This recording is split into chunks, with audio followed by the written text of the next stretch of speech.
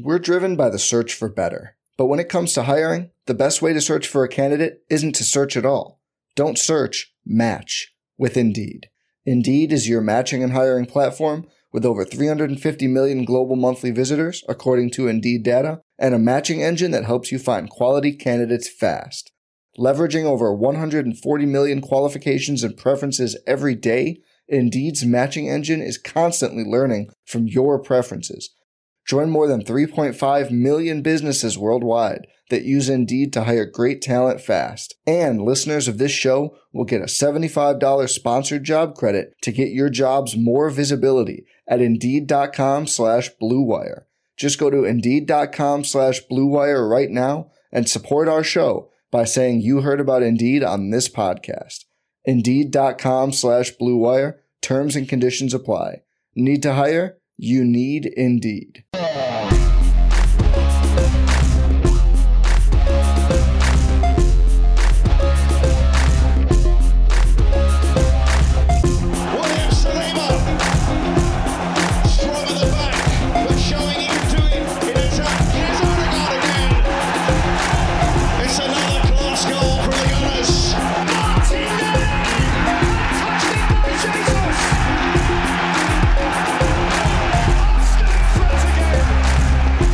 Look, it's simple. We just want to sell the players we don't like and keep all the ones we love. This is the Arsenal Vision Post-Match Podcast. My name's Elliot Smith. You can block me on Twitter, Yankee Gunner. That's right. We just want to, keep all the players we love and sell all the players we don't like. And that should be very easy. And in fact, we should get big fees for the players we don't like or don't need. And, we shouldn't get anybody trying to take the players we like. I think that's only fair. That's what we want to do. Not sure it works that way, but we'll find out. Look, here's what we're going to do today. We're going to talk little outgoings and potentially incomings. Obviously, Gabriel Magalhaes comes up in the conversation and more.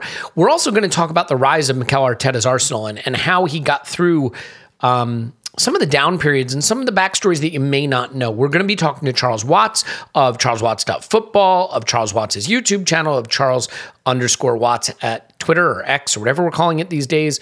And just someone who's been covering Arsenal as a journalist for many, many years. Now, after that, Clive is going to come on and we're going to do a Fulham preview. If you're a patron, you heard the Charles Watts interview. You haven't heard the Clive discussion yet, so that'll be new. If you're not a patron, this will all be new to you. But what you missed out on yesterday is a very, very fun power rankings episode where we went through teams like Newcastle, Chelsea, United, Spurs, Liverpool, City, even Brighton, not Arsenal. We're getting our head around how those other clubs are performing and how they're situated, how they're positioned to challenge for whatever pathetic position they think they can challenge for. And it was sort of like an ersatz Schadenfreude episode in a way, an adjunct Schadenfreude episode. So I think you would like that if you want to check it out. If not, no big deal. You're here. You're going to hear Charles Watts, which is brilliant. You're going to hear Clive talk about Fulham. Mostly about us beating Fulham, which is also brilliant. And we just love you for being here. So I'm going to turn it over to myself and Charles Watts, and then to Clive. So here we go. Hello, Charles. Great to see you. Hey, Elliot. How you doing, mate? All good? Yeah, doing great. I can't complain. I mean, I can complain a little. It's funny. I live in a place that is renowned for being freezing cold. And we are currently in an excessive heat warning where we're advised not to go outside. So I feel like if you get the one, you shouldn't get the other. But, that's just, I guess, how it works on the planet these days. But do you like the other, Elliot? Are you tempted to go outside? I am more tempted to go outside in this than in what's coming in a few months. Let's put it that way. But who needs to go outside when there's so much great Arsenal football news to digest? And that is what we're here to talk about. For the people watching on YouTube and things like that on video, I'm going to wave this around. A beautiful book that has arrived at my home. It says here on the book, Revolution, The Rise of Arteta's Arsenal. It has your name at the bottom, Charles Watts. It must be a really proud moment for you to see this, Charles. And I just want to congratulate you. And before we dive into the book and, of course, into transfers for #clicks, do you want to just tell people quickly where they can get it? I know you're doing a signing event at the Tollington. That's coming up. But anything else you want to tell people about being able to get the book? You can find the link to pre-order on my Twitter or X, whatever you call it nowadays. I keep posting that out. It's links direct to the publisher's web page for it, which is HarperCollins, and on there you can either order it direct or it's listed, your Amazons, your Waterstones, your WH Smith, all that lot, where you can pre-order it from as well. So you can find anywhere you want there to pre-order it ahead of the launch on August 13th and 31st, sorry. And then, of course, you can come down, like you said, to the Tollington on the 31st for the big launch event there, where you're going to have Stoke Newington Bookshop going to be there selling the book. I'm going to be there signing. And then from sort of 7:15 p.m. onwards, myself, Gunner Blog, aka James McNicholas, and Sam Dean of The Telegraph are going to host a sort of panel event, Q&A, where we're going to talk all things Arsenal, talk about the start of the season, talk about Mikel Arteta, and of course open the floor to questions from hopefully an audience, if there is one, which fingers crossed there will be. So yeah, get yourself down to Tollington on the 31st. It should be a really fun night of Arsenal chat. That's fantastic. Well, I'm sure there will be a great audience there, and hopefully, if there's any self-respecting Arsenal fans, there'll be some Jaeger bombs poured as well. Look, I think what you've done is brilliant, and I've not written a book myself because what with the not being good at writing stuff, that would have been a mistake. I'm just curious, what are some of the things about this process that jump out to you? And we will get to the general Arsenal news and things like that, but I mean, this is really the topic at Arsenal that matters more than anything else, the rise of Mikel Arteta's Arsenal. So what are some of the things about the process of writing this that maybe stood out to you as an exceptional experience or a surprise, or little tidbits from the book that whet people's appetite for that, but also give them an insight into maybe some of the things you got to experience that you weren't expecting? Mm-hmm. Well, look, it's my first book, so I went into this with a big sort of blank page in front of me. I didn't know what to expect. It was... Out of curiosity, for other authors, do they go into it with the page written already? Because I feel that would make the process much easier rather than the blank page. If the page is already written, then I could probably do it. But I admire you for starting from a blank page. Sorry, I couldn't help myself. Go on. It was it was just. I think I got approached around sort of February by the publishers, HarperCollins, who were interested in doing this book.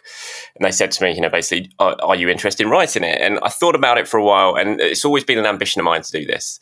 Since I first got into the industry, even before I first got into the industry, the thought of having a book with my name on it was just always been just a huge ambition of mine. And then to be able to do it about a man who intrigues me just so much, who's such an interesting character, was great. And to also do it about the football club that I love and has played such a huge part in my life for the last 40 odd years, it was just an opportunity I couldn't turn down.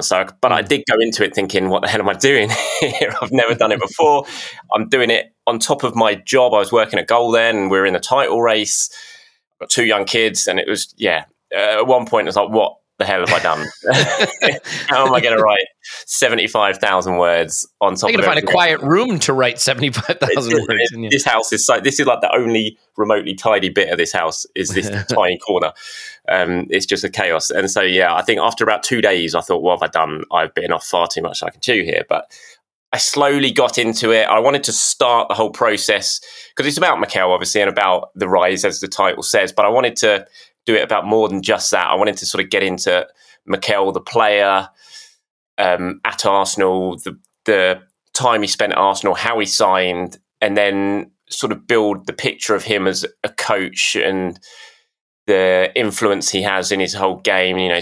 Going back to Johan Cruyff with Barcelona, who Mikel absolutely holds in such high regards. Like he was asked, who's your most influential footballer, your favourite footballer of all time, who made such an impact? He's like, it wasn't a footballer, it was a manager, it was Johan Cruyff. And so sort of delving into that, and of course going into his time at Manchester City with Pep, what he learned, and then starting the Arsenal story. So I really thought that was an important way to start off the book, and because I think that kind of sets the scene about him and how he became the kind of coach and the man that he is now that we see at Arsenal. And I really enjoyed that part of writing it as well. I spoke to people like Bakary Sagna, who was a teammate and a great friend of Mikel at Arsenal, but then was also a player at Manchester City when Mikel joined the coaching staff. And it was really interesting talking to Bakary about that, about first what he was like at Arsenal as a captain and as a player. And he told me some really interesting bits, like he'd go round with Santi Cazorla and Andre Santos, and they'd go around regularly to watch football at Mikel's house. Mikel had a barbecue, and Bakary's like strolling in and opened the door, and all he's looking for is food. And before he even said hello, Mikel's going, "What formation are Barca going to play tonight? You know, how are they going to set up?" Baku's saying, I literally just want a burger. I haven't got through the door yet, and you're talking tactics and formations with me. And, you know, it's just really interesting insights like that into Mikel, the man, and, you know, how everyone knew at that point he was going to go on and have this career in the game as a coach and a manager. It was just startlingly obvious to everyone. And I really enjoyed writing that part of it before we got to this journey that we've all been on for the last, 4 years since 2019. And so I thought that was an important part. And then, of course, from 2019 onwards, it's the book's about the journey, like I said, the highs, the lows, the big decisions that Mikel's had to make, and he's had to make a lot, the ruthlessness of him as a man, as a manager, and then this wild journey of certainly the last sort of 18 months or so, where it's just the upward trajectory has been pretty incredible. And it was a lot of fun to do. It was a lot of fun. I don't know if you've ever run a marathon or a half marathon. Is that anything you've ever done before? I have run a distance that is somewhat less than that. Right. But no, not a half marathon. I've run 10K. I've run one half marathon in my life. And I remember getting to the finishing line and distinctly thinking, I'm never doing that again. And when I finished the book, basically, that was straight in my head, was that exact feeling. It was like, yeah, that was great, but I'm certainly I might not, never say never, but I'm going to give myself a bit of a break before I get into that again. It was a lot of fun, but it was very, very demanding. Yeah, the exhilaration you get after putting yourself through something, trying. I've had that feeling. It's like when you leave a churrascaria. But like I would say, when you went through this process, one thing that I'm sort of curious about. We won't spend too much time on this because I want people to read the book. And by the way, get the book. I mean, it is absolutely fantastic and worth the read. And I think insight into the man who we are putting our hopes and dreams into right now. And at the start of the season, I think it makes for fascinating context. But you mentioned the lows, and there were lows. As you had to revisit that period, did it strike you that it is pretty unique and remarkable that the club stuck by him? Or was it just so obvious what he would be that it wasn't even a challenge? Because I remember at the time thinking, I couldn't think of another example of a manager hitting such a low at a big club and coming out the other side of it successful. I think that is very rare. And we've seen at other clubs that they've not been willing to persist with managers. And by and large, you could argue it was the right choice not to persist with managers. They've had some pretty poor ones. But now as a result, you have some clubs that are in a bit of a loop of just hiring and firing, in and out the revolving door. How did you experience looking back on the difficult period and the decision, if it even was a decision, for the club to stick with him, and how the character and fortitude he showed to come through that to be what he is now? Yeah, it was a really interesting part of the book, actually, going back to that, because it wasn't that long ago, but it feels like it, that period. And I mean, there was no decision as far as I'm aware, and I talk about that in the book. The club were absolutely adamant, even in those dark days, that he was still the right man. And I kind of throw that back I compare that to Emery, where, I was there for the Emery era, and it was so, and again, I talk about this in the book, it was so obvious that had broken down and that there was a change that had to take place. And I talk about a day I was at the training ground just before Emery got sacked. It was 2 days before he got sacked, and it was in the build-up to the Frankfurt game, which was, of course, his final game. And being there and watching training and seeing just the complete...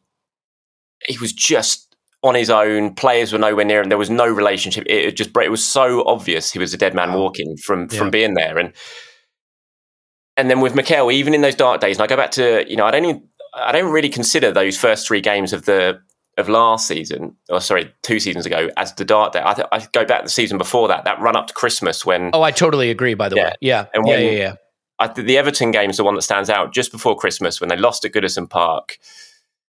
And I remember I was driving back from Goodison it was like December 19th or something. We're in the height of the pandemic. London had just been plunged into the zone 4 or whatever it was at that point of the pandemic. And I was listening on the radio and I was just thinking, he could go, he couldn't have any complaints if he went here.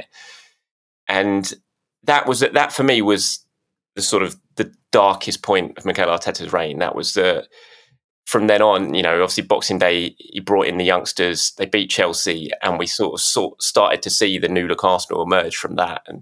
And, but I never got the impression from speaking to people at Arsenal that he was going to go around then. They were always really staunch in his support. Even though what was happening, they all believed in the long-term project. They all knew that really difficult decisions had to be made. They knew there was going to be difficult times because of that, but they all believed that he was the right man. And the players, more importantly, believed. And from being around the squad, speaking to people, and I have this all in the book, I never once felt or got the impression that the players had remotely, down tools or anything. They all still, a few of them didn't because they weren't playing, but most of them, the majority, all believed in him. And that's why, Arsenal never felt like they were going to make a change, because they still backed him, and the owners backed him, the players backed him. And that was the difference between him and Emery. It was clear with Emery, it was over. You've never, even in the dark points of Mikel, you never got to that point with him. Yeah. I think one fascinating thing about the low ebb, and I agree with you, by the way, the 3 games start to the season before last, to me, just made sense. We hadn't gotten our business done, which is not Mikel's fault. We had COVID absences, and we had 2 of the best teams in the league at the time to play, one away, one at home in Manchester City. I felt that was a setup for failure going into it. The one you referenced, I really think an interesting dynamic of that period is that there were no fans in the stands. If there had been fans at the ground, I'm really curious, first of all, would they have stood by him? If they hadn't, which you could understand given how we were performing, would the atmosphere at the Emirates have pushed the club in a direction they may not have felt pushed in with an empty stadium? So very interesting dynamic. And then, of course, look, things did turn around. I want to ask you one more thing. The All or Nothing documentary gave us a little peek behind the curtain. And one of the things that came out of the All or Nothing documentary that I think was had a different reception among different groups of people with some of his motivational techniques before the match and some of his team talks and things like that. Just in terms of how the players respond to this manager, I think it is very hard for people who are not professional athletes, and I can speak as someone who is soundly in the camp of not being a professional athlete, to identify with the absolute sort of fanatical devotion that these very young men have to give to their careers to get to the level they are at. Many of whom have been doing it since they were 8 years old, have not had traditional childhoods. And so we cannot necessarily identify with the type of engagement they need to motivate them. In some ways, they're just kids, but in other ways, they're totally unlike any person we would interact with. What's your sense of, because Mikel is a very, I think, deeply serious, deeply committed person.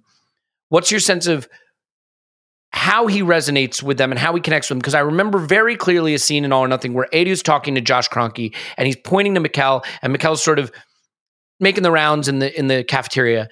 And Edu says, "You see that? See the way he's engaging with the players?" He's like, if he gets that side of it, he can go to the very top. That's the piece he needs. So what's your feeling of the evolution of Mikel in terms of his connection to players, understanding the players and the way they relate back to him? Because from the tactical standpoint, we know he gets it. It's that other part that I think is a really interesting side of him. Yeah, absolutely. And then, again, I talk about this quite a bit in the book, because it's a really interesting part of Mikel, this, because on one side, as I said, the players back him and they love what he does, but not all of them. And from speaking to people around it, the one thing you always hear about Mikel is if you're not on the kind of inside with Mikel, if you're not in the group that he really rates and likes, you can feel out in the cold. And a lot of people I've spoken to say that's an area which he needs to learn and to improve on if he's going to continue to progress as a manager at his feet. Because some people do feel left out and have felt left out when working with him. And I reference that in the book. It's an area where perhaps he needs to improve and work on. But on the other side of it, when you do feel like you're in the inner circle with Mikel, players will want to run through brick walls for him. They believe in him. They absolutely believe in him and what he wants to do. And I agree with you. I think, All or Nothing was, I really, really enjoyed it. And I thought it gave us all an insight that, that we're not usually privy to. Even myself as a journalist who goes down the training ground, we don't see all that sort of stuff. We aren't allowed to see that sort of stuff. And it's really interesting for us. We can look at it and think, God, that's a bit, David Brent-esque and things like that. And I get why people point that out. But if you're one of those players in there and you need motivating and you're looking at the guy doing this, you've got a completely different mindset to it. And it works. And it clearly works. We've seen that it works by the performances on the pitch and the environment that Mikel has created at Arsenal. And it is just worlds apart now. In the space of 4 years, what he's built at Arsenal and the environment he's built is incredible. And the difference is just chalk and cheese. And like I said, I always go back to what it was like at the end of Emery to what it is now. And just the training ground, the work he's done there in just changing the face of the training ground, the motivational stuff he's put on the walls, on the floor that you have to walk under, every little bit that he thinks could improve, any little edge he thinks he can get to improve the players and improve the chances of winning, which is what it's all about, and it's what Mikel's all about. And this comes through in the book. Is his absolute unquenchable thirst to win and improve is what is behind all of these decisions he makes, all the motivational stuff he does, everything he thinks about when he's at the training ground is all about winning. And I just think that's such an interesting part of his character. Yeah, and I don't think he works without that. I think it's an important part of what works. To your point about saying he can improve on, I do wonder if quietly Edu or the club would be like, you know, you may not love these guys, but can you pretend you like them just enough so we can sell them? You know, because like when you're on the outside with him, it's very obvious you're on the outside, and I wonder if that puts the club in a difficult position trying to negotiate deals to move those players out. You know, it doesn't create a lot of leverage. Let's put it that way. When players are posting pictures to social media of like the out group that trained alone, you know, as a cluster of the unmentionables or whatever. Look, we're going to get into some transfer stuff. We're going to get into some contemporary season stuff. But before we do that, I just want to remind everyone, the book is Revolution, The Rise of Arteta's Arsenal.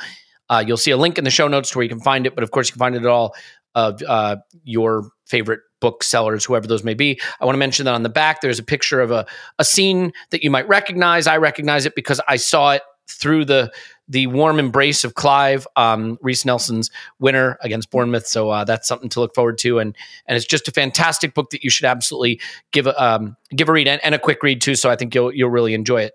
So Charles, are you okay if we depart from the book as a launch point for the conversation, get into some other nonsense that people are interested in? Absolutely. Let's go for it. All right. Well, on the transfer front, I think there's sort of a recognition / acceptance that if Arsenal are going to do anything else this summer, a big component of that is moving players on. So let's just start with me asking if the premise is correct. Do you believe that if Arsenal intend to do anything in terms of incomings, that outgoings are going to have to happen first? Yes, 100%.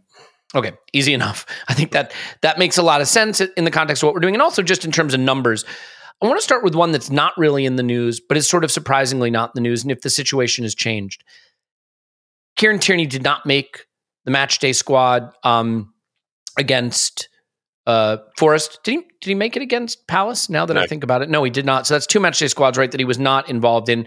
The Timber injury may make it appear that he's closer to being in the plans than he might have otherwise. But again, he plays the position in a kind of different way. Newcastle were very strongly linked to start the window, and it's gone kind of quiet. He's on the kind of wage that can make it a little tricky for some clubs. He doesn't have the cleanest injury history, but I think he's quite a good player and not one who should be third choice or fourth choice anything at Arsenal. That's not commensurate with the level of the player that he is. Do you think Arsenal will find a suitor for him that's willing to pay a reasonable fee so he can move on this summer?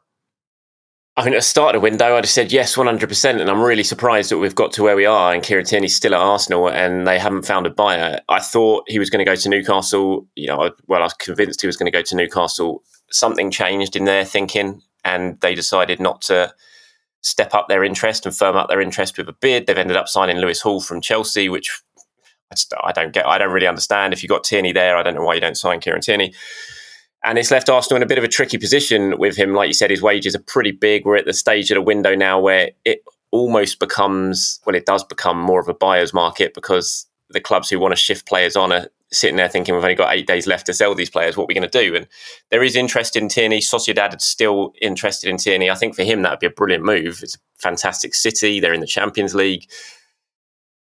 But I don't look at it and think Sociedad are going to be able to pay Arsenal what they want. And so you then start getting into realms of loans with an option to buy. For Arsenal, it's just not ideal because it basically kicks it all down the street for another year. And then you're back in the same situation next year. So it's a strange one. I feel sorry for Kieran Tierney. I think he's too good not to be in matchday squads.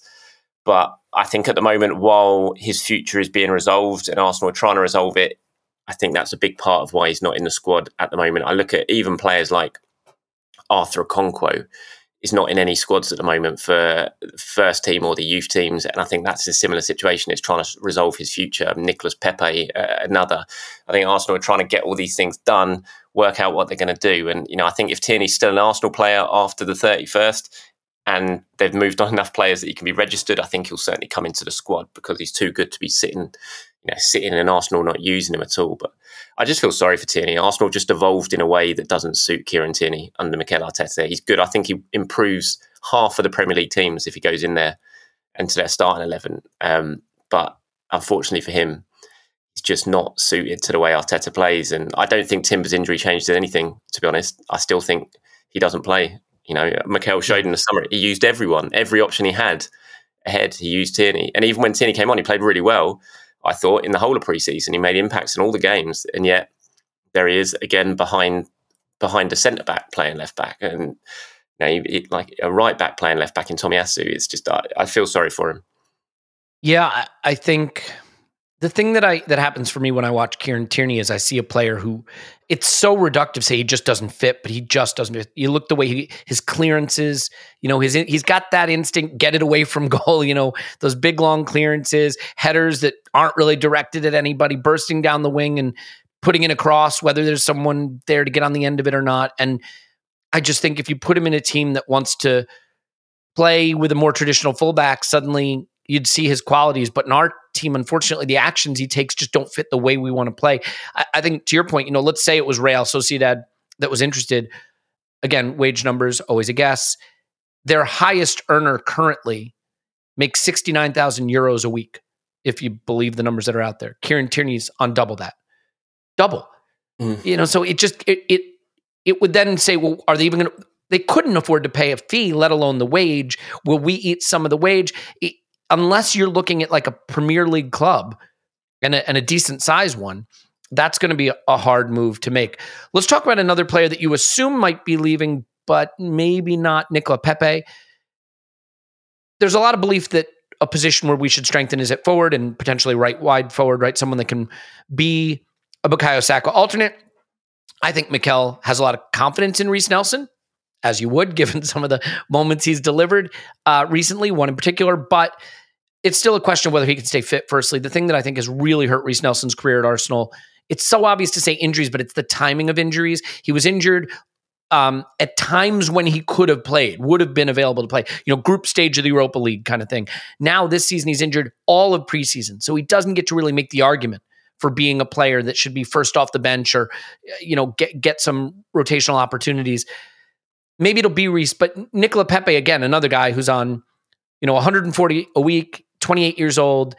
The clubs that are interested in him certainly can't pay that kind of wage. So there's been talks of contract cancellations. He's been training alone, but this is a player that divides opinion because I think absence makes the heart grow fonder in a way. And I think there's a lot of people that think Nicolas Pepe could do a job in an Arsenal that has a better build-up, better attack, better structure around him. We only ever saw him really in the Emery era when we were kind of a mess.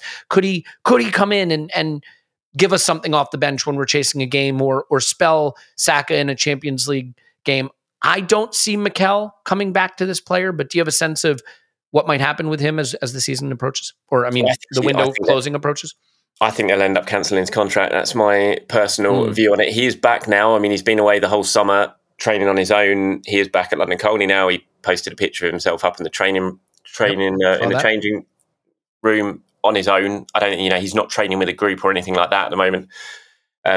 I just don't see Arsenal being able to get any sort of offers for Nicolas Pepe between now and the end of the window. I hope they do. It'd be great if they did, but I just don't see any clubs looking at this from afar and they're thinking Arsenal are going to cancel his contract. Why would we offer any money for him right now? And like you said, he's on 140 grand a week, so no one who would be interested in Pepe would want to pay a transfer fee for him. And we should sell him to United for half of what they paid for Anthony. Yeah. How about that? It's a steal.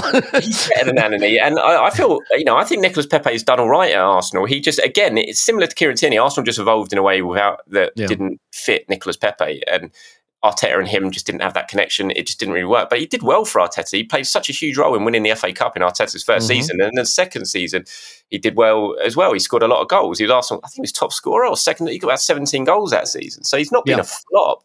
He's just, again, the team has just moved on without him and evolved without him. And I just don't see Arteta using him this season. I've seen the argument that people are saying, let's bring him back. Rather than cancel his contract, let's just keep him for the season. But I just don't see that argument because I don't believe Arteta will use him. I think he'll use every other option he has ahead of Nicolas Pepe, Reece Nelson, Kai Havertz, Leandro Trossard. They'll all play ahead of him on the right-hand side. And so what is the point in keeping him? For Arsenal, what's the point? You're keeping him around, you're paying all those wages for another year. And for Pepe, what's the point? You're sitting around wasting a year of your career when you're 28 years old. I just think for all parties, for me, it just screams early contract termination. Let him go off, continue his career because he's good. He's a good player. He doesn't deserve to sit around. And I just think that's how that's gonna happen. I would love a Saudi club to come in and offer Arsenal 20 million euros, 20 million pounds before deadline. But I just, from a business point of view, if you're a club and you're a sporting director, why would you go anywhere near that? It just wouldn't make any sense to me. Yeah, I mean, it is a little strange. I mean, this is a guy who in 1,600 minutes in 2021-22 season had 10 Premier League goals. That's pretty reasonable. It seems, there are a lot of clubs that would really like to have a player that could do that. I mean, I'm watching 34-year-old Jordan Ayew play, down the right wing for Crystal Palace. He can't do a job there. Now, they may just say, we're not going to invest that kind of wage in a player at that age, but they just offered Wilf Zaha, double that to stay. And he's past 30 or 30 maybe. And I don't think he has more than 10 goals in a Premier League season on his CV. So it's just sort of weird to me. Like, there must be something about Pepe that has clubs wanting to stay away because there are teams that need goals, and he has goals. If he has anything in him, he's got goals in him, and he has where he has goals in him in a counterattacking situation. I think that's how he proved himself in France. And there are a lot of teams that are going to counterattack. I mean, you could argue that heck, Manchester United might be better off with Pepe streaming down the wing than Antony. Just a thought. But yeah, it's an unfortunate situation. And this, there would be people I think that would criticize the club, Charles, that would say, we haven't managed this right, that we can't make a market for him. But if we're going to have to cancel his contract and he's going to wind up someplace like Turkey, what that tells me is there isn't a market. Now what would be interesting is if we cancel his contract and then some Premier League club all of a sudden does pop up and buy him, that would or sign him. That does suggest that maybe we haven't managed the situation right. Let's get to one where there is a market, and that's Flo Balogun, U.S. superstar Flo Balogun, star American striker, one of your own. Balogun, yeah, absolutely, one of our own, red-blooded American there. Flo Balogun is, ironically, kind of similar to Pepe, a guy who made his name with an explosive season in France. And I think, to be fair, looked pretty sharp in preseason for Arsenal. I suspect we would have been happy to keep him and use him. He doesn't want that. And I don't know that I could, that people are always so quick to want to blame players for not just being the good soldier for the club. Their careers are short and they have to look after them. A player that wants to play and wants to go prove himself somewhere, I can't look down on that after so many years of complaining about players who were happy to collect a wage at Arsenal and not play. So you can't have it both ways, right? You can't say, Cedric was just happy to, collect a wage at Arsenal, and then say, Flo Balogun, he's just selfish and looking out for himself. Like, he has a right to go play, but we got to find him a club and we got to collect a fee. That's a player at his age, on his wage, should command a big fee, especially looking around the market and what teams are paying. So are we going to get that big fee somewhere? I think they will. I think it's a big few days for Balogun and his future. I think come the weekend, we should know more about where potentially he is going to be going. I'll be surprised if it hasn't moved on. I know things are ongoing at the moment. Arsenal Monaco is still very much talking over Balogun. Arsenal have rejected offers from Monaco for him, but those talks are still going on to try and come to a sort of agreement in terms of, look, Monaco know what Arsenal want. It's a case of, can you get an agreement in terms of the total package, the sell on, the add-ons, all that sort of stuff to get to a number where Arsenal deem it successful. They're really trying. They want him. I think it'd be a really good move for Balogun going to Monaco as well. He obviously knows France. I think Monaco are a great club, historic club. And not a bad place to live. And not a bad place to live either, is it? No, there are worse areas to live than Monaco. And so we'll see. But Chelsea are sniffing around. For me, that's... it doesn't sit well with me, the thought of Balogun, Arsenal doing business for Chelsea for Balogun. I'd much rather him go to Monaco. I understand if Chelsea come in and slap a ridiculous offer on the table, then Arsenal might have to think about it. But for me, it should be a ridiculous offer. There's no, I can understand Arsenal compromising with Monaco to get an agreement. There should be no compromising with Chelsea to get an agreement for Flo Balogun. It would be, you're right, you hit our number and that's it. Otherwise, we're not talking. So, yeah, and I like you, I don't blame Balogun for wanting to go either and wanting to play. He's had his taste of it. He's done really, really well. Why would you then want to go and sort of just sit on the bench hoping for opportunities, even at a club like Arsenal? I think he's always been an ambitious guy. He very nearly left before signing his last contract. Arsenal managed to talk him round and get him to stay, but he's always had this ambition of being the main man up front, and I don't think he sees the pathway, and I don't really see the pathway for that happening at Arsenal just yet. And so let him go, get good money in for him, and move on. I think Fulham are in the running kind of as well, but it's nowhere near as progressed as it is with Monaco. They've just got a lot of money for Mitrovic. There's a big gaping hole there up front that they need to fill. Again, for Balogun, I think that'd be appealing. Staying in London, Premier League club, real chance to be the main man for a Premier League club, a good one with a good manager. But I still think Monaco are probably, right now, if you ask me who's in pole position, I'd still probably say Monaco. But I think it's going to be a really interesting few days coming up for Balogun. It's interesting. Initially, I was made up. My mind was made up. Balogun can't go to Chelsea. That's the one thing we just can't do. Don't do that. If you have to take less money, take less money. But the more I think about it, Chelsea with Enzo and Caicedo and Nkunku and Nico Jackson and Mudryk and Sterling, if they had a star striker, they could be pretty good, maybe. If they go for Balogun, that's not a guy who I'm convinced is ready to step into a Premier League team and be a 20-goal striker. I'm not convinced that's where he is at his development. There's no guarantee he'll get there. If they don't get Balogun, maybe suddenly you're talking about Bowley slapping down 100 million for Osimhen in the next window or the window after, something like. I guess what I'm saying is the scenario where Chelsea go for a scarier striker than Balogun is out there. Maybe you take a lot of money for Balogun and roll the dice on the idea that Chelsea wind up having to invest in him, and maybe he doesn't, he might be good but not great as opposed to some of the other players they go for. But look, it's all speculation. The one thing that would really, really suck, obviously, is for him to go to Chelsea and ascend and be great. And, don't need that. Especially, look, I lived through the Pulisic at Chelsea era. Thankfully, it didn't go very well. But, when you're talking about a red-blooded American hero like Flo Balogun, we don't want to see him at Chelsea, obviously. I think, so we'll set that aside. There's another one that we'll touch on, and we'll move through these quickly. Be thoughtful of your time here. Gabriel Magalhaes. Mikel said there's nothing in it as relates to the selection. I don't think we'll sell him. I think Fabrizio Romano has tweeted we won't sell him. I guess I have a two-part question for you. Part one is, do you think there's any chance we'd consider selling him? But part two is, even if we don't, are you a believer that him not starting these first two games is related to the potential interest? Because I'm leaning now more towards, I think it is actually just tactical, but I understand why some people just can't get there intellectually. So do you think we'd even entertain selling? Is it a realistic possibility? And then regardless of that, do you think that's had an influence on him not starting these games?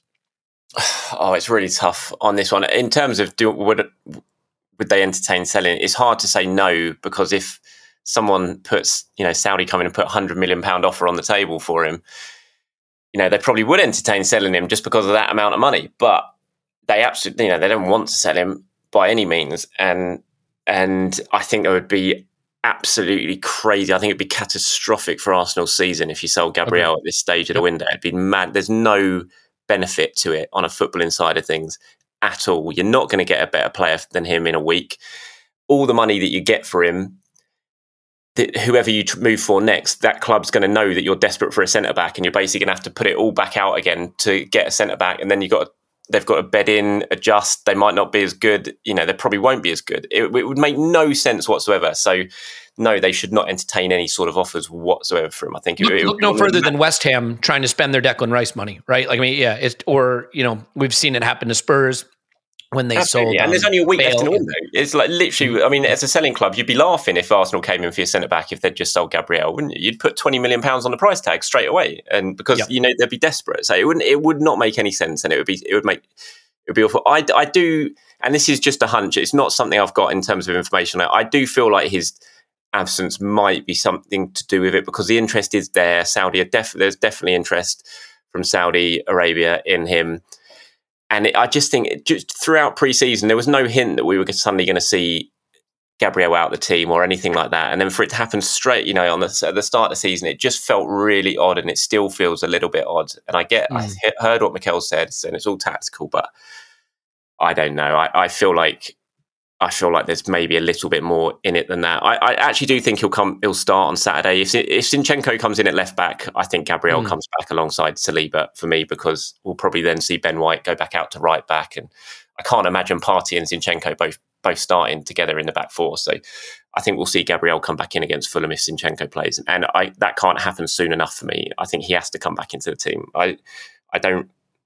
I'm not tactically some football tactical genius, and I bow to those who are far superior in it than me. But I look at what Mikel's done in the opening 2 games, and look, they've got 6 points from 6. They've won both games, but I don't really want to see that long term for Arsenal. I have to admit. You may not know this, but all Twitter Tacticos tweets are written by ChatGPT, so I wouldn't worry about it. Or at least they sound like they are. I guess my only rejoinder to people that say he hasn't been playing because of the Saudi thing is this. We're playing a wide 3 at the back in build-up, right? A 3-2. Let's assume Zinchenko hasn't been available for selection. And let's assume that Mikel wants to build up in that 3-2. He wants Partey and Rice available to play in the midfield in front of 3 defenders. White, Saliba, and a wide left-sided defender who sometimes plays more like a left back and sometimes plays like a left center back. Where would Gabriel have started? Again, assuming Zinchenko's not fit, we say, well, why not just go White, Saliba, Gabriel, Tomiyasu? Because then you only have one of Partey and Rice. And if you pick Partey, then you only have one of Havertz or Rice. And what he's been able to do with this system is get both Rice and Partey at times playing sort of in a double pivot, still have the 3 in front of that and still have 1 in front of that. Pardon me, 2 in front of that and 3 in front of that. I just think it's a system, that 3-2-2-3 that we're doing, where you can't really pick 2 center backs. And then you could say, no, I think it's about the transfer, which I get. But if it's about the transfer, that's because to some extent you think the player's head's been turned or his focus isn't right or whatever the case may be. But he's going to wear the armband and come on down to 10 men away to show guts and commitment to defend a critical 3 points. Like, I can't square that circle. You know what I mean, Charles? I can't see a world where he can't start because of the interest, but he can come on in the most pressurized situation and wear the armband and lead us to 3 points down to 10 men. The two things feel incompatible. And so when I look at the formation he's going with, for me, I say, I don't see a position for him. To your point, I think Zinchenko coming back does change that. But you watch, if we go to White, Saliba, Gabriel, and Zinchenko, you cannot pick Partey, Rice, and Havertz.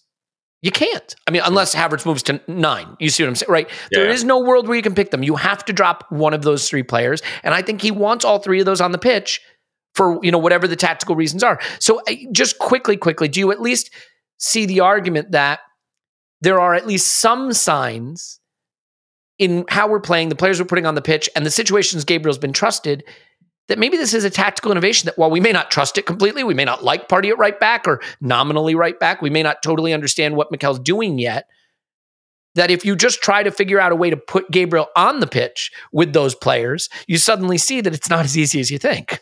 Yeah, no, I do agree. And tactically, I look at it as well and think, if you are having Partey playing over there at right back and he is going to be moving into the midfield, you would much rather have Ben White as a right side sort of centre back or whatever you want to call him in that position, because he can still get on the overlap and still provide and get into the space vacated by Thomas Partey. So I look at, like you said, I look at how Arsenal set up and I get it. I 100% get it. And there is definitely a tactical reason for it.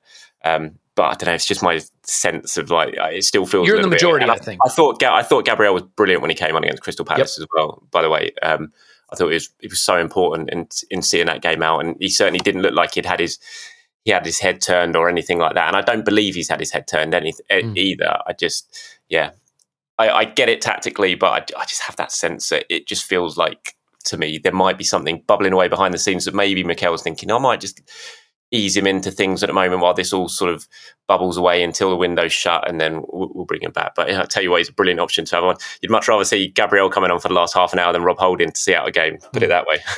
You're in the majority. I think what I would say is if we had played, let's say, City away, I think you would have seen more of a traditional back four with Gabriel in it. And oh, by the way, he started the Community Shield, right? In against a team where we knew we wouldn't have all the ball. I don't know. I'll be very curious to see how it plays out. We'll get out of here with two quick ones. One, there's some other outgoings we don't have to get to. Nuno Tavares quickly. Will we get a fee, you think? Oh, get a fee, yeah, 100%. Yeah. They should get a fee. I think Nuno's an interesting player, to be honest. And I know he's obviously, there's deficiencies there that are clear for all to see, but I think there's also a lot of positives there for him as well. And Arsenal should absolutely they should make money on Nuno Tavares, I think, this summer. Well, and it's interesting, right? Because people would say, how can you get a good fee for Nuno, but you can't get a fee for Tierney? And I think that just shows you that a younger player on a much smaller wage is an easier guy to get a fee for. Incomings, is your sense that there would be one? And at this point, does it have to be a defender, or could we still be looking at a forward? I know tenuous links with Kudus at one time, obviously not the case anymore.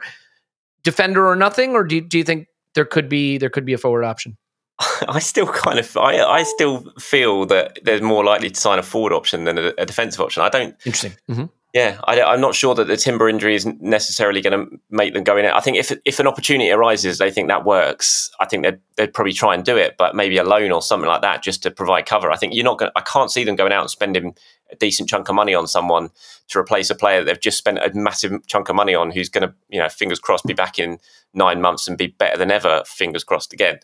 I think you almost then start to stockpile problems, and it could become a bit of a problem later on, a year down the line. So I look at that squad and I look at where I still think probably it needs a little bit more strength in depth, and it is more in attacking areas for me. And if they can get a deal done for that, that's the area I still look at and think they might well do, but they need to bring some money in. They need to get some money in. I can't, if we get to this end of the window and they haven't made any decent sales between now and then, I'd be very, very surprised if Arsenal do any more business incoming-wise. Yeah. Okay. And I don't think that would be outside of what most people expect. And then last but not least, let's just give you a chance to say one fun thing on this.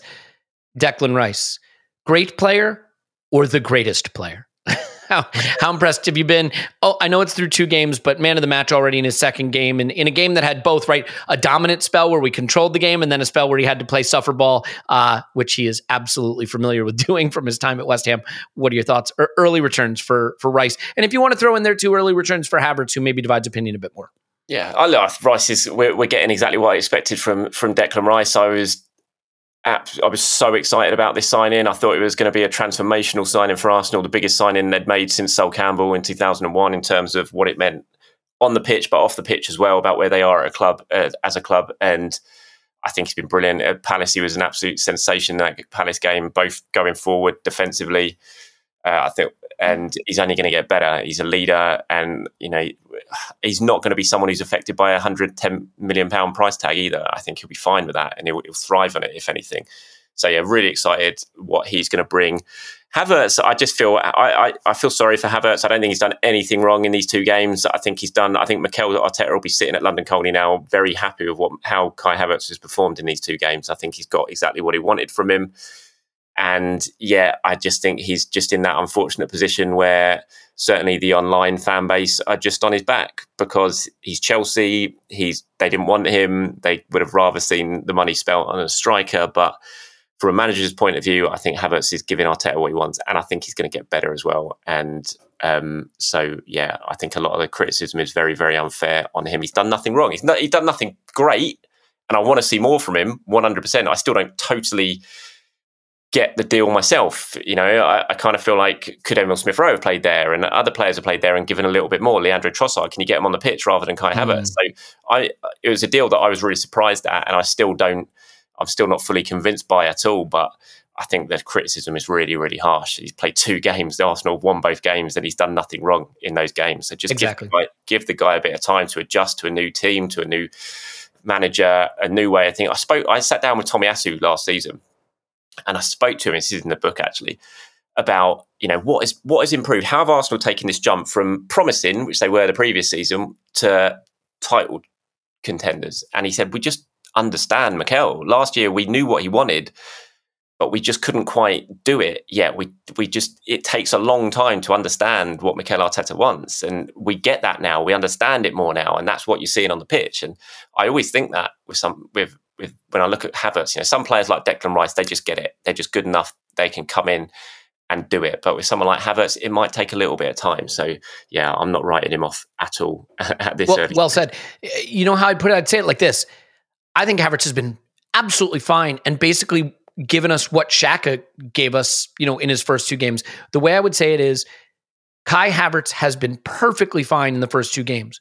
If this is the ceiling of what he gives us, it was not a good deal because it's functional, but not explosive, not additive, not accretive versus other options we had in that position. But if this is the baseline of what he gives us and he can go up from here, it's a very good baseline because the baseline is fitted right in, good enough, provides what that position needs at a base level.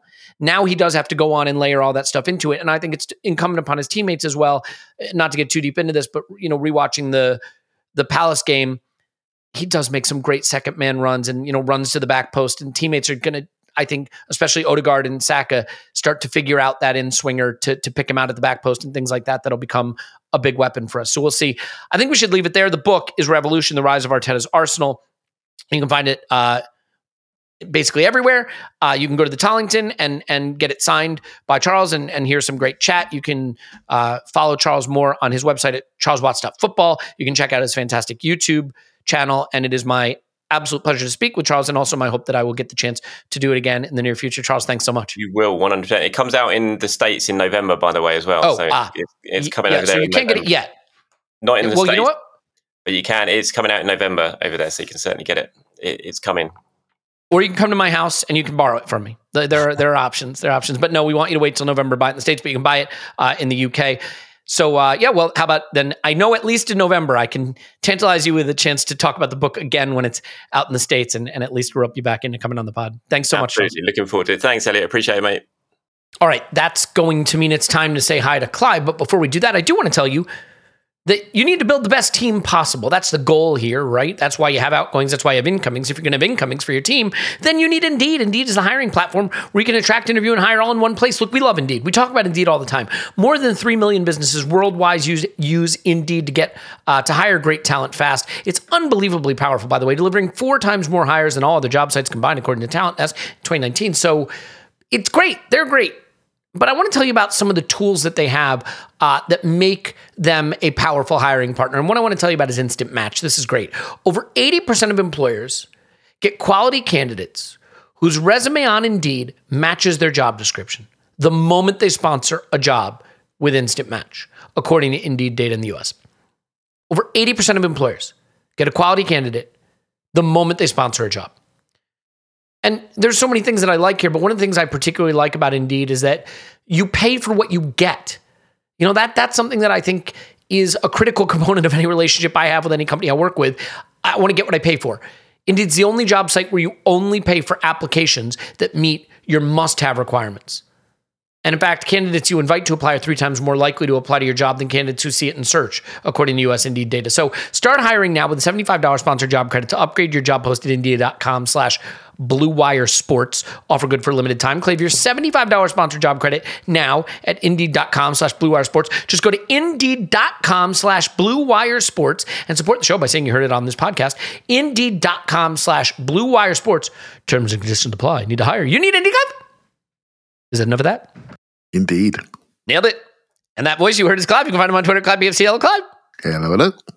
Clive, I have to say, we do a lot of pods together, you and me, and obviously Tim and Paul and all of us. And I think there's a lot of different things we do that are a lot of fun.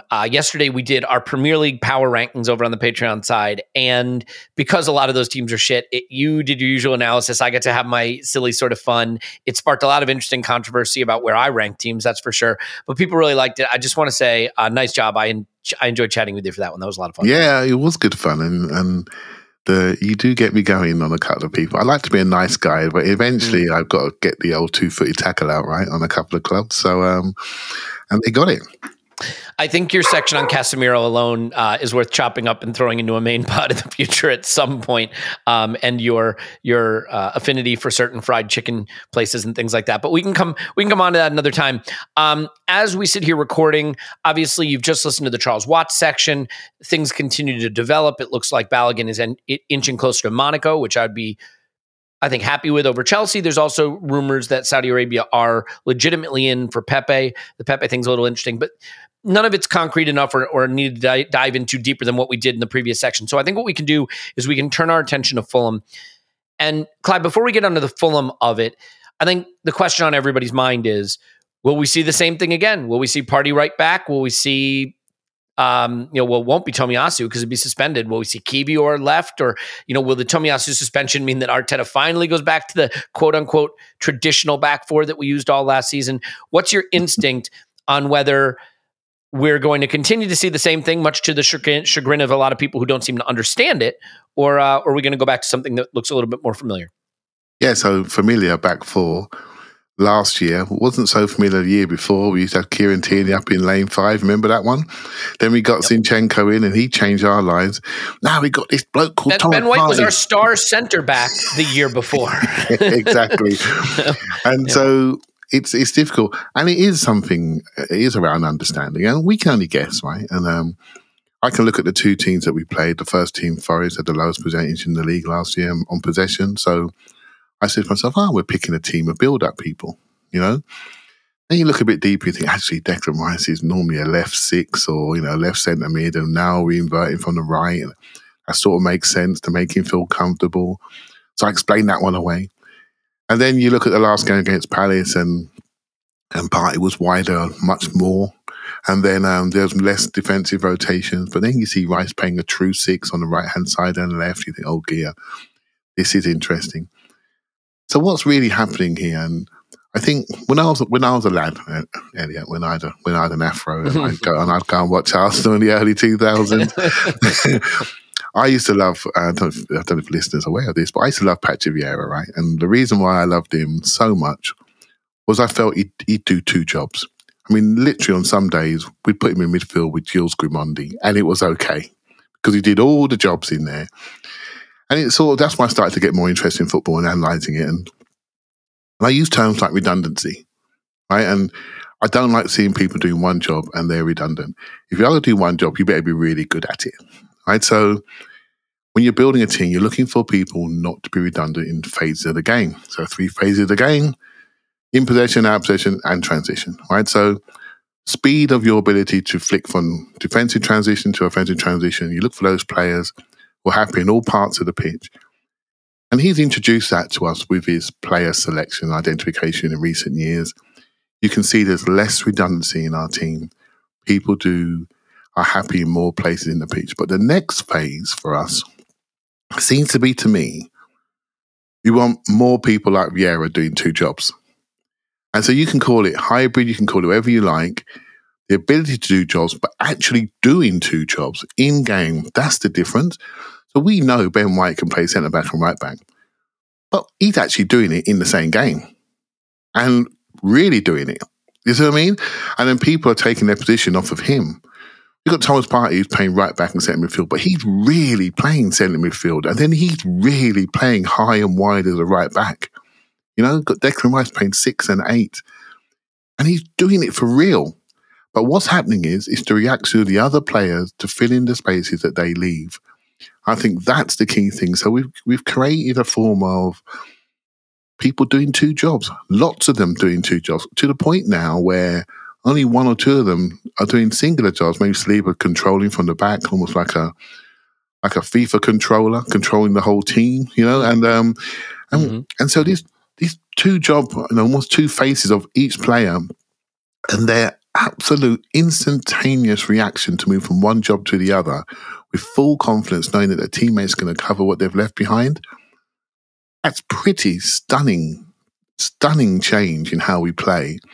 I think as fans, I think we need to try to understand it. Well, this is how I'm seeing it. Does that make sense to you? We're doing so many different things in game. That comfort of, you said it, traditional back four, you said it makes us feel comfortable, doesn't it? What this system does, or how we're playing and how we're increasing the roles of people, it doesn't feel comfortable until we understand it. Yeah, I think that's fair. Look, it's interesting because I've sort of convinced myself that this isn't just some Gabriel's had his head turned by Saudi Arabia thing. I think Mikel Arteta is, I think, a fairly transparent manager, actually, by and large. And I think we saw him use Thomas Partey this way at the end of last season, too. When the title was gone, he started playing with this a little bit. Yeah. Now, I think at that time, a lot of it was our assumptions about availability. This time it may be too, because Zinchenko is sort of the key ball progressor inverting. And without him, Mikel may feel we simply need another one. And the only other one he trusts to do it as much as Zinchenko is Thomas Partey. So that may have contributed to it. It will be interesting, though, now, because Zinchenko is back and Tomiyasu is not available. And so the natural, obvious inclination is that Zinchenko is going to come back in. What I will say is, I can't imagine, Clive, that he can go Partey, White, Saliba, Zinchenko. That feels very aggressive. Yeah. Whatever you think of Tomiyasu as a defender, and Timber, I think, is quite good at it. Having Zinchenko inverting off the left and Partey inverting off the right, and really just having that sort of White and Saliba central area occupation. I don't know. It feels a little vulnerable. And yet I find myself thinking he's going to do it. Because what he's got in front of him is the worst defense in the Premier League coming to the Emirates. And it's a chance to really, I think, push the pedal down even further on this dominate the ball, dominate the chances approach that we've taken. So am I crazy? Is that just way too open a way to play? I think dominate the ball, dominate the chances, that's one aspect. But dominate the space. Remember last year, and I was moaning, like I do, post the Brentford game when Brentford went long. And this stay in your lane, Clive. That's my lane. I do the moaning around here. And our ability to recover into the spaces was challenged on the day. And we were destabilised. Then other teams started to do it a little bit more, and it sort of led towards maybe a bit of a rocky end of form. And people missed out our front door press, right? It missed it out completely. And so what's happening now is our domination of the spaces.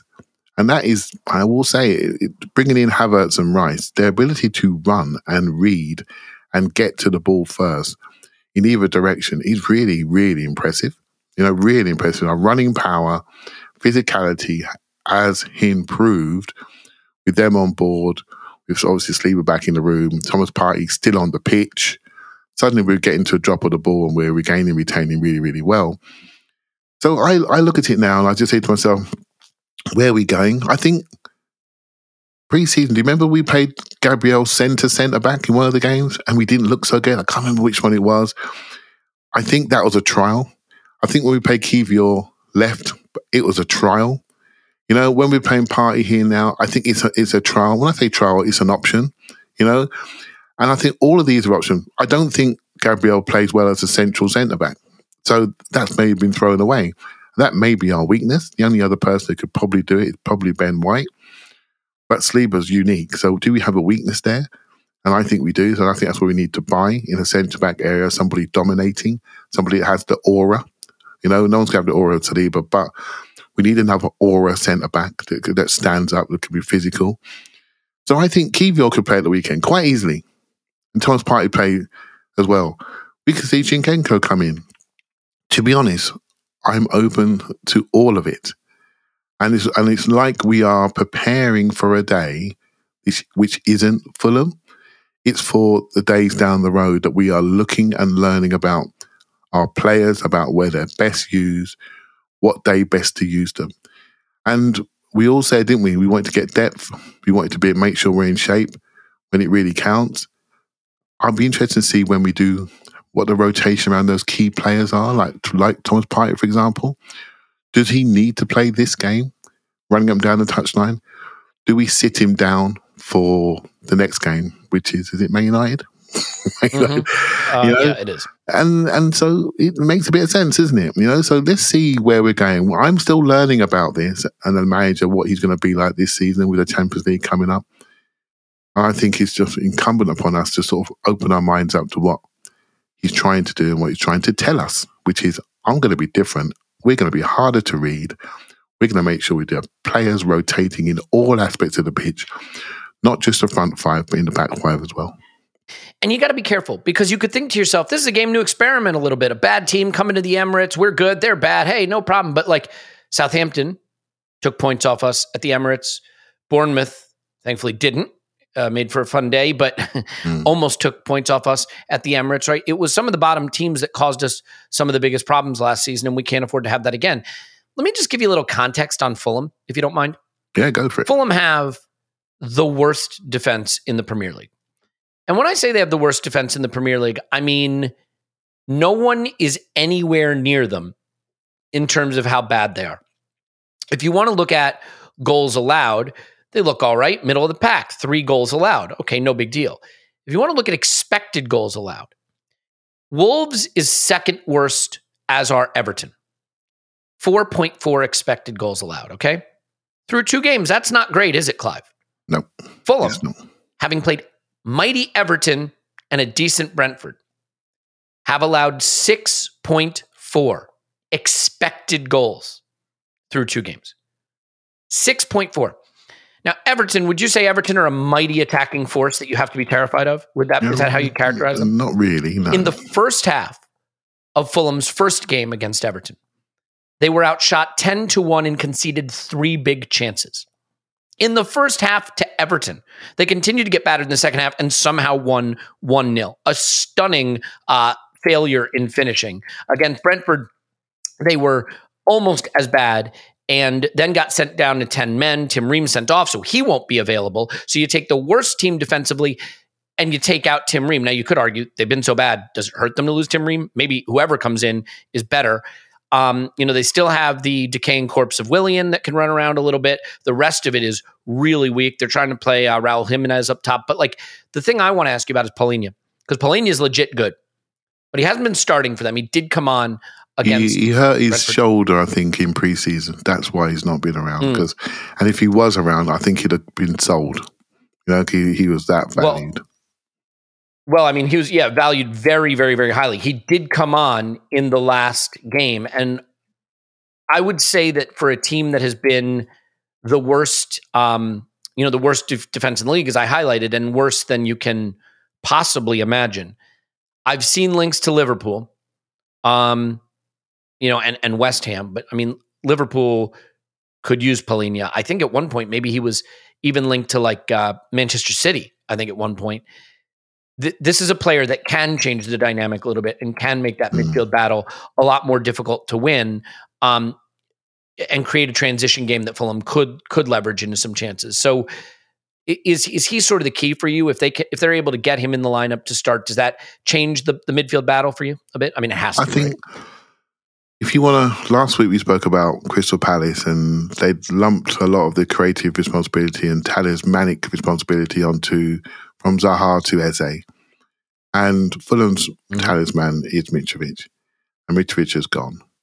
And they've got Jimenez in, and this is the problem they have, because there are some players that mean more than just a number in the shirt. And Mitrovic has gone up, gone down with them, scored 40-plus goals when he's in the Championship. This is a major player, spiritually and emotionally, to them. And I'm afraid Jimenez just hasn't got it since we what happened to him at the Emirates that day.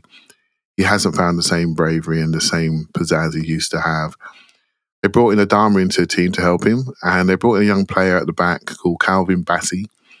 Again, the only reason I know about him, Elliot, because, my Rangers leanings, right? So he used to play for Rangers, and then he went to Ajax. He's a left-footed centre-back, used to be a left-back. Sort of player that was a team like Liverpool could do with, actually. Somebody can play inside and out. That third defender on the outside. Quite a bombastic, forward-thinking player. I'm not sure of his absolute quality, but he's got potential. And again, he's a young player that needs to be settled into a settled team, which Fulham are not. They're not a settled team. Sometimes in the game of football, you can almost smell the teams that are doing quite well. You know, like your Brightons and your Brentfords, they got it together. If you're a player, you think, I won't mind joining them. Okay, money's money, right? But I don't think it's going to be too many players queuing up to join Fulham at the moment because they can smell problems. They can smell Saudi Arabia looking around at Willian. I'm not sure he's going to go or gone. There's problems there. Palina's sitting there that could go. There's problems there. The manager was approached by Saudi. He stuck around, but you can see that the boat is unsettled. So I'm not, they come at a good time to us, right? We do well against them at home and they come at a good time. So let's just go and do our job against them and absolutely smash them into smithereens, and so we can go and enjoy our Saturday nights. Yeah, I would love that. Thank you very much. They are the perfect combination of not carrying that much threat and being absolutely terribly disorganized at the back. You might say this is an opportunity, for example, for a Trossard to start, maybe over Martinelli, who hasn't been at his best. But, if I'm Mikel Arteta, I'm looking to get I hate to say first choice because everybody's kind of first choice. We don't, other than Bukayo Saka, right? Nobody's clear first choice. I'd want to get that left-hand side unlocked a little bit against Fulham if I could, right? I'd want to get Kai an assist or a goal if I could, or get Martinelli off to a start on the score sheet if I could. So I'd be looking to keep them in there. If I was going to go with Trossard anywhere, hopefully you can bring him on early, with 30 minutes to go in the game. And the way games are played now, that could be 40 minutes to go in the game. I guess it's almost harsh to even ask it because he's done just about everything asked of him so far, but he didn't really finish against Palace. So it's worth bringing up. Do you think Nketiah will continue to start up front? Maybe. I genuinely would like to see something different. I don't think it's a mark of failure, but Eddie seems to like to be on the right hand side of our team a little bit. Everybody does. And obviously with Thomas Partey, who used to take care of the right half from centre mid anyway, but now he's playing right back and he's so good at getting to passing lanes. And like Odegaard, you sort of give him the ball, And then so you got Odegaard, Partey, Saka, and Eddie down one side. On the left-hand side, you've got people that are completely isolated, having to do magic to get around people, etc. And it feels a little bit imbalanced. And when Jesus comes back, I just think he balances us out a little bit more. And the only other one that balances us out, I just think he reads combinations, is Trossard. So that's just, again, I can only go on what I've seen before historically, and I'm trying to wipe my mind, almost like Men in Black, wipe my mind, new season, new competitions. Don't keep doing what you saw before. Allow your mind to be open to see something new. I can't help but think we're a team that attacks by committee, and our best committee forwards are Trossard and Jesus. And maybe one of our better defensive forwards is Havertz, who allows us to play around and over things. When we're under high pressure against the big teams. And Eddie's somebody that plays really, really well. When he plays really, really well, I'm not sure we play really, really well. Does that make sense? I'm not convinced by that. And then we've won a couple of games of him. So does that make sense? But I think we lack cohesion a little bit. And well, I did say in his last game, he was technically better. He was sound. I just think he's not as collaborative as others. And that's his style, right? He's a selfish forward, and that's absolutely fine as well, as long as you're scoring. And if you're not scoring, then people then question you in a slightly different way. Yeah. I mean, it is one of those things. We used to say it with Aubameyang, right? We were, even when he was at his absolute pomp at Arsenal, our argument with Aubameyang is if his XG was good and he was getting in dangerous scoring positions, Aubameyang's doing the Aubameyang job. Judge him on that. Because that was his superpower. Somehow get into positions to score goals because he had a real good feel for runs and got into dangerous positions at a very high rate. But I think what we came to understand with Aubameyang too is unless he's scoring 25 goals a season, he does hold back the way the other players around him play. And so there is a delta, I think, in goal scoring where it starts to be an issue. If you have a 25 goal a season striker, you can afford to carry a guy who's probably less involved in what others do. I'll give you a perfect example, by the way. Have a look at Manchester City. How many touches a game does Erling Haaland have? 9? 8? 3 of them are in the back of the net. And I think the argument with Erling Haaland, and this was very true at the start of last season, was Erling Haaland is making Manchester City worse overall. And the reason for that was their build-up play and their attacking play wasn't as effective. But you know what? If you score 40 goals in a season, then you don't need to be as effective in other phases of the game because you're getting your goals. And I think Eddie, this is going to get clipped up, put on the internet, me comparing Eddie to Erling Haaland. But like, I do think that there is a similarity in styles of play. We clearly want to play a little bit the way City want to play. And with Eddie, I think we're clearly playing with a player who is a lower touch finisher. I wouldn't mind seeing like a Trossard, someone who shows their boots a little more and combines a little more. I have a preference for that. Yeah. I have a preference. Go ahead, please. But what I'll say, Eddie, is I thought Eddie had his cleanest technical game in his last game, right? So I thought that was one of his better games, and he didn't score. I've often said to you, I don't care about him scoring. I care about how we look as a collective unit, And I thought that was one of my favourite Eddie games at Man United at home last year. It was obviously a good one, but that was one of my favourite Eddie games because I felt when the ball went into him, he was ready. He'd lay it off. He would set or get it back. He was bright. He was making runs, short runs, channel runs. I thought, yeah, there you go. Really, really sharp. And that's why he was one of our stock risers when we did the instant reaction around him. But I may be looking slightly down the road. I think there's more to come offensively and cohesion-wise. So I'm looking at the pieces in place and asking myself, what's different for when we are really cohesive? We've made a number of changes, right? Havertz could be one of those reasons as well, though we use Xhaka as a decoy and Havertz is doing the same decoy role, just not finding him in the box, and he's doing a lot. Havertz doing a lot defensively, running and reading the drop of the ball and keeping the ball in a playmaker way where he doesn't get pressed like Xhaka used to because he can look after it, right? So we get a lot of continuity from him. So I'm just looking at it, not for today, not for Sunday, but there's also a number of players sitting on the bench, like you mentioned. I'd like to see just given a few more minutes to see what we can find out about them. I think that's fair. Yeah, and I think the data...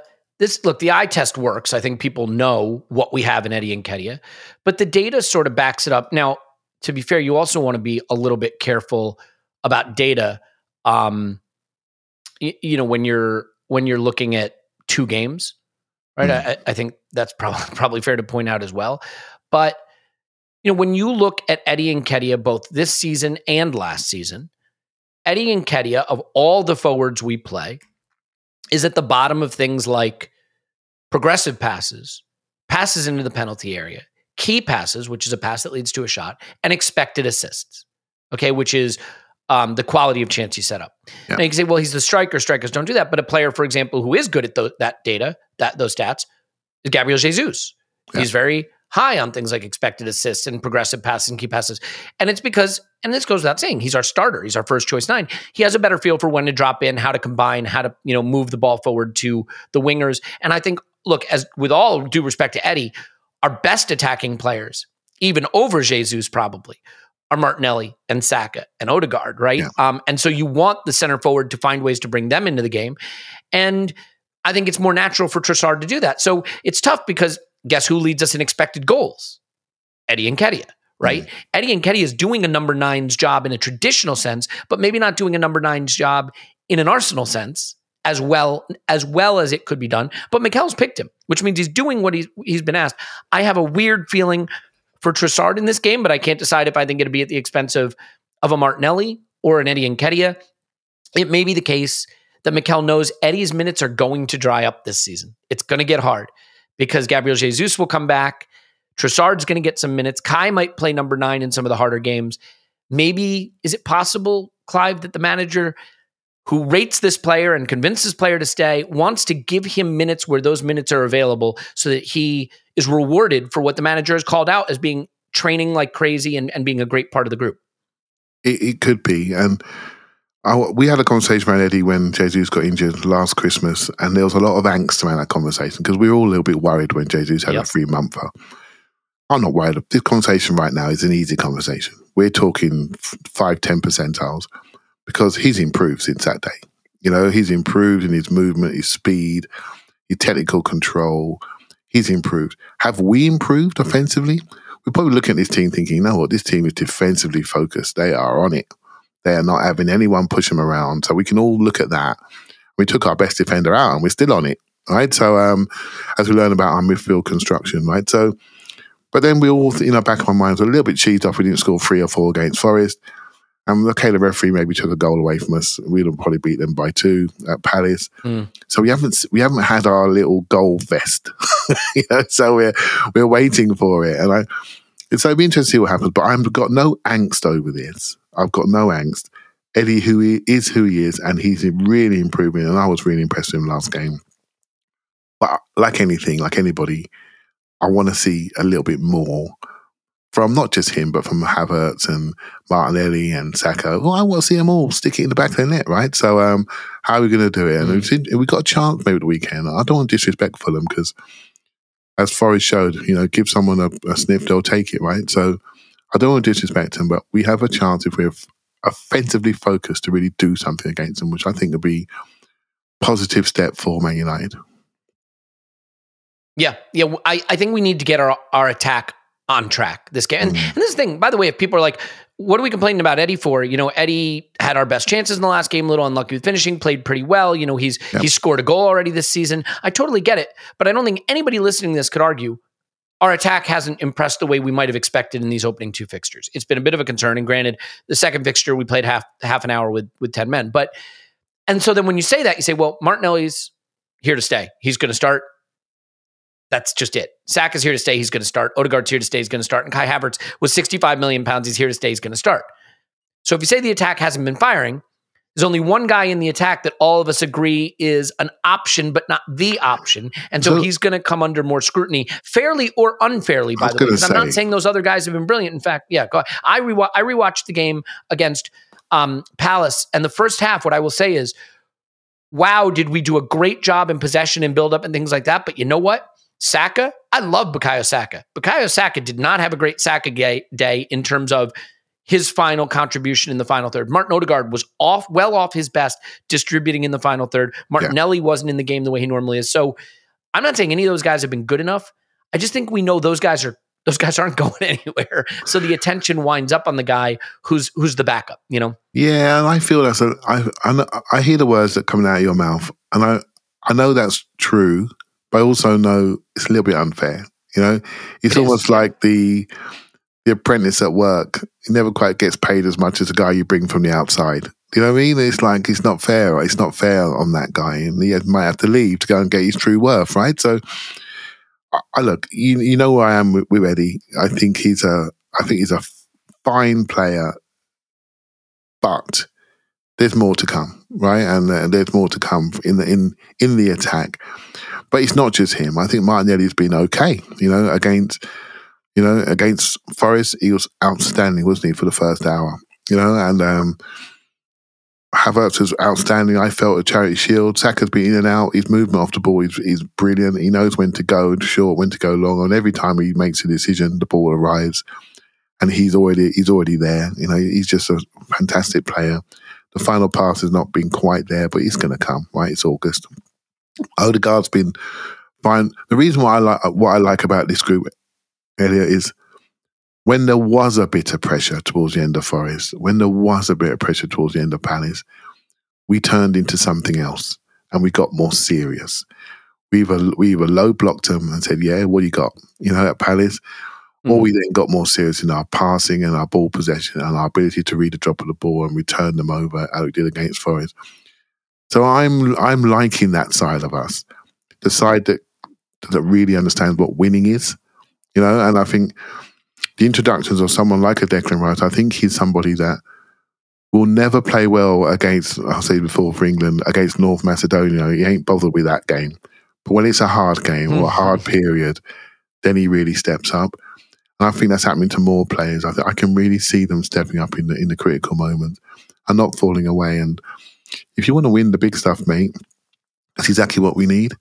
And we also need to win in a less emotional way, in a quite economical way.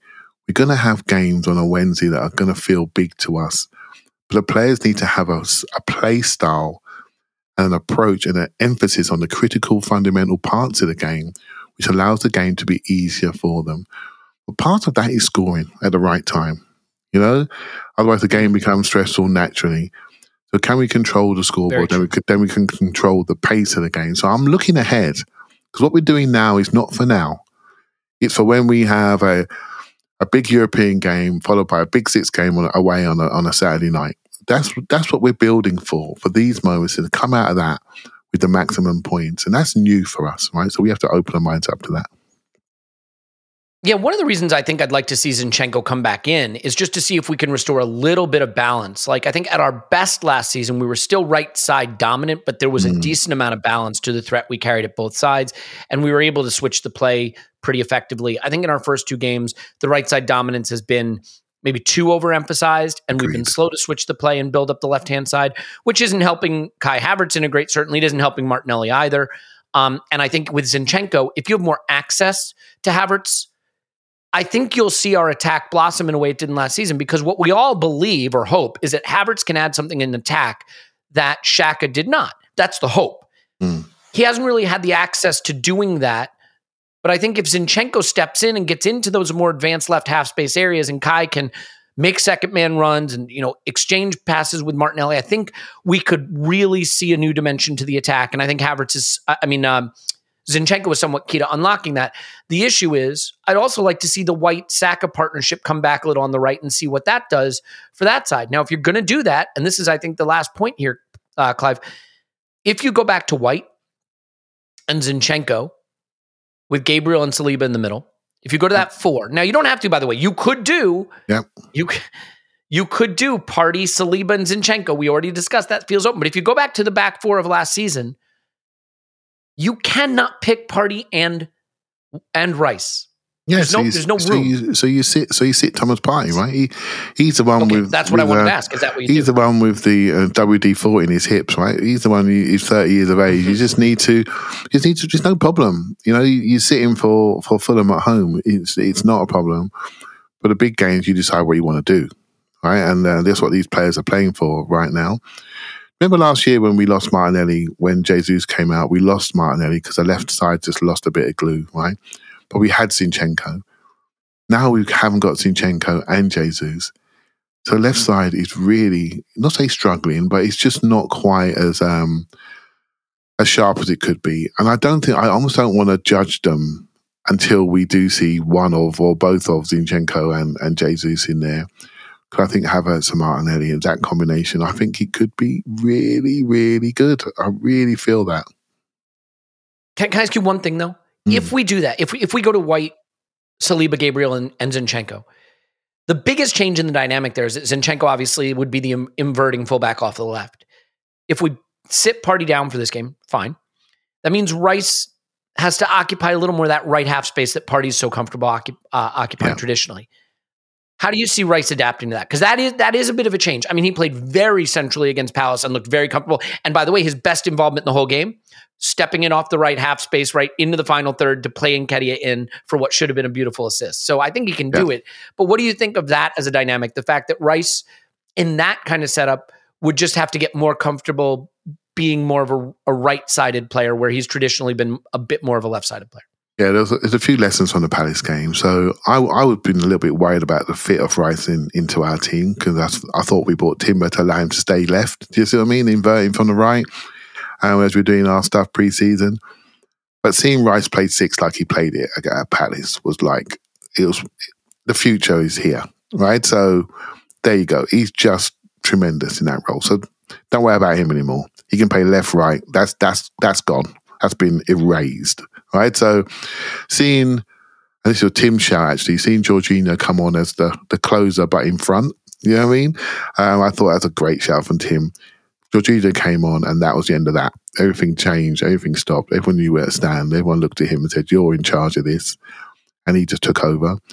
And then seeing Zinchenko come on, just look after the footballs the way he does. He makes it look so easy. People run towards him. He just turns away, turns back again, pops it off, gets it back. Next minute, 5 passes are gone and they've dropped off 5 yards. And it's like, we're not going to get embarrassed by this lot. We're going to stop that pressing lark, because he's now doing his stuff. He makes you feel so comfortable. And I can't say I don't want to see that in our football team. you know? And then there's some people saying, but what about the time he got nutmegged at Anfield, Clive? And that's the thing, right? We have to manage him. I don't think he's a 90-minute player, if that makes sense. Nor does he need to be. I think that's what we've got to get with. He doesn't need to do 90 minutes. We can do other things for the last 20 minutes and solidify and change and protect those calves, right? We've got to do something. I totally agree. There's one thing that does annoy me, though, when people, I think, overstate the vulnerability of Zinchenko defensively when he's in our team is he got nutmegged at Anfield. I mean, William Saliba's given the ball to the opposition. Gabriel's given away a penalty. Like, defenders have bad moments. When Saliba, White, Gabriel, and Zinchenko played last season, we were the best defense in the league away from home, period. Yeah. That didn't happen by accident, people. So don't tell me Zinchenko makes us defensively vulnerable. What made us defensively vulnerable is the way we were destabilized defensively, and we had players like, with all due respect, Rob Holding starting, right? We then lost White. Saliba is our best defender, and it destabilized us. But when that back four started away from home last season, we were the best defense, and I think we can be again. My biggest thing going into tomorrow is this. If he wants to reintegrate Zinchenko, going into Saturday, I should say, if he wants to reintegrate Zinchenko, I just want us, you know what I want? I want us to go into the United game feeling very sure about how we want to approach that game and with what personnel. And this game gives Mikel a chance, if he wants to look at a different setup, like our traditional back four from last season, one time before the United game, because that's the back four he's thinking of picking for that game. I'd like him to get a chance to play it. Maybe it's for 30 minutes against Fulham or whatever it is. But if we're going to play without Partey and just Rice, which we have not done yet this season, obviously, and that's a lot of responsibility on Rice. Give him a game to get comfortable in that role. Let's just see how we do. I think we can leave it there. I think we're going to learn a lot from this game. It is a chance for our attack to get on track, but I'm going to use the words from last season that nobody knows what they mean. Trap game, right? It's Manchester United next weekend. That's a statement game. They look a mess. We're going to want to get at them. Fulham are bad. Their defense is bad. Their attack is bad. We're just going to stomp them, right? You have to earn that win. You don't get to just get 3 points and play United. You've got to batter Fulham. So I'd like to see a really professional performance, because against Forest at home in the first week, I thought we were very professional in the first half, and I thought we kind of got a bit arrogant and complacent in the second half and made that game a little nervier than it needed to be. We have to stay laser focused. I think Mikel is obviously great at keeping his players in that mindset, and I'm excited to see what they can produce. In the wake of Luton beating Chelsea tomorrow. So we'll see how that goes. Okay, let's leave it there. Clive's on Twitter, ClivePFC. Thanks, Clive. Thank you very much. My name's Alex Smith, the Blackman Twitter. The Football Content Awards are out. It's one that we like to participate in. If you want to vote for us, you can go to their website and vote for us for Best Premier League Podcast. If you'd like to do it, you can look on the podcast Twitter. We have a pinned tweet about how you can do it. If not, no big deal. It's just one of those things. Kind of neat, but also, very, very secondary in the grand scheme of things. So love you so much. Hope you've enjoyed everything we've been doing this week. Hope you enjoyed the interview with Charles, and we'll have a heck of a lot more as the days go by. We love you, and we'll talk to you after Arsenal Temple.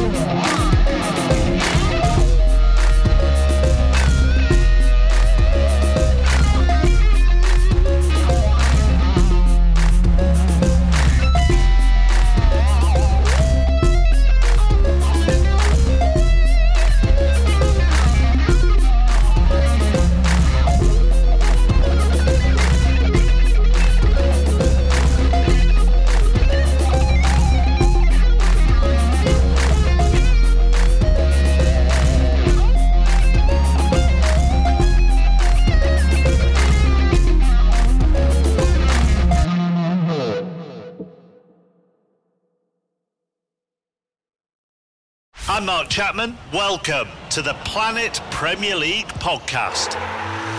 Each week, Cesc Fabregas, Nader Manua and myself talk all things Premier League. As a player, you don't have time to talk. No. You don't have time to make a plan. You just need to deal with wave after wave after wave. We watched Coach Carter, and he said, afterwards, the game's just about doing this for your teammates. And I remember looking around halfway through the film and half the squad was asleep.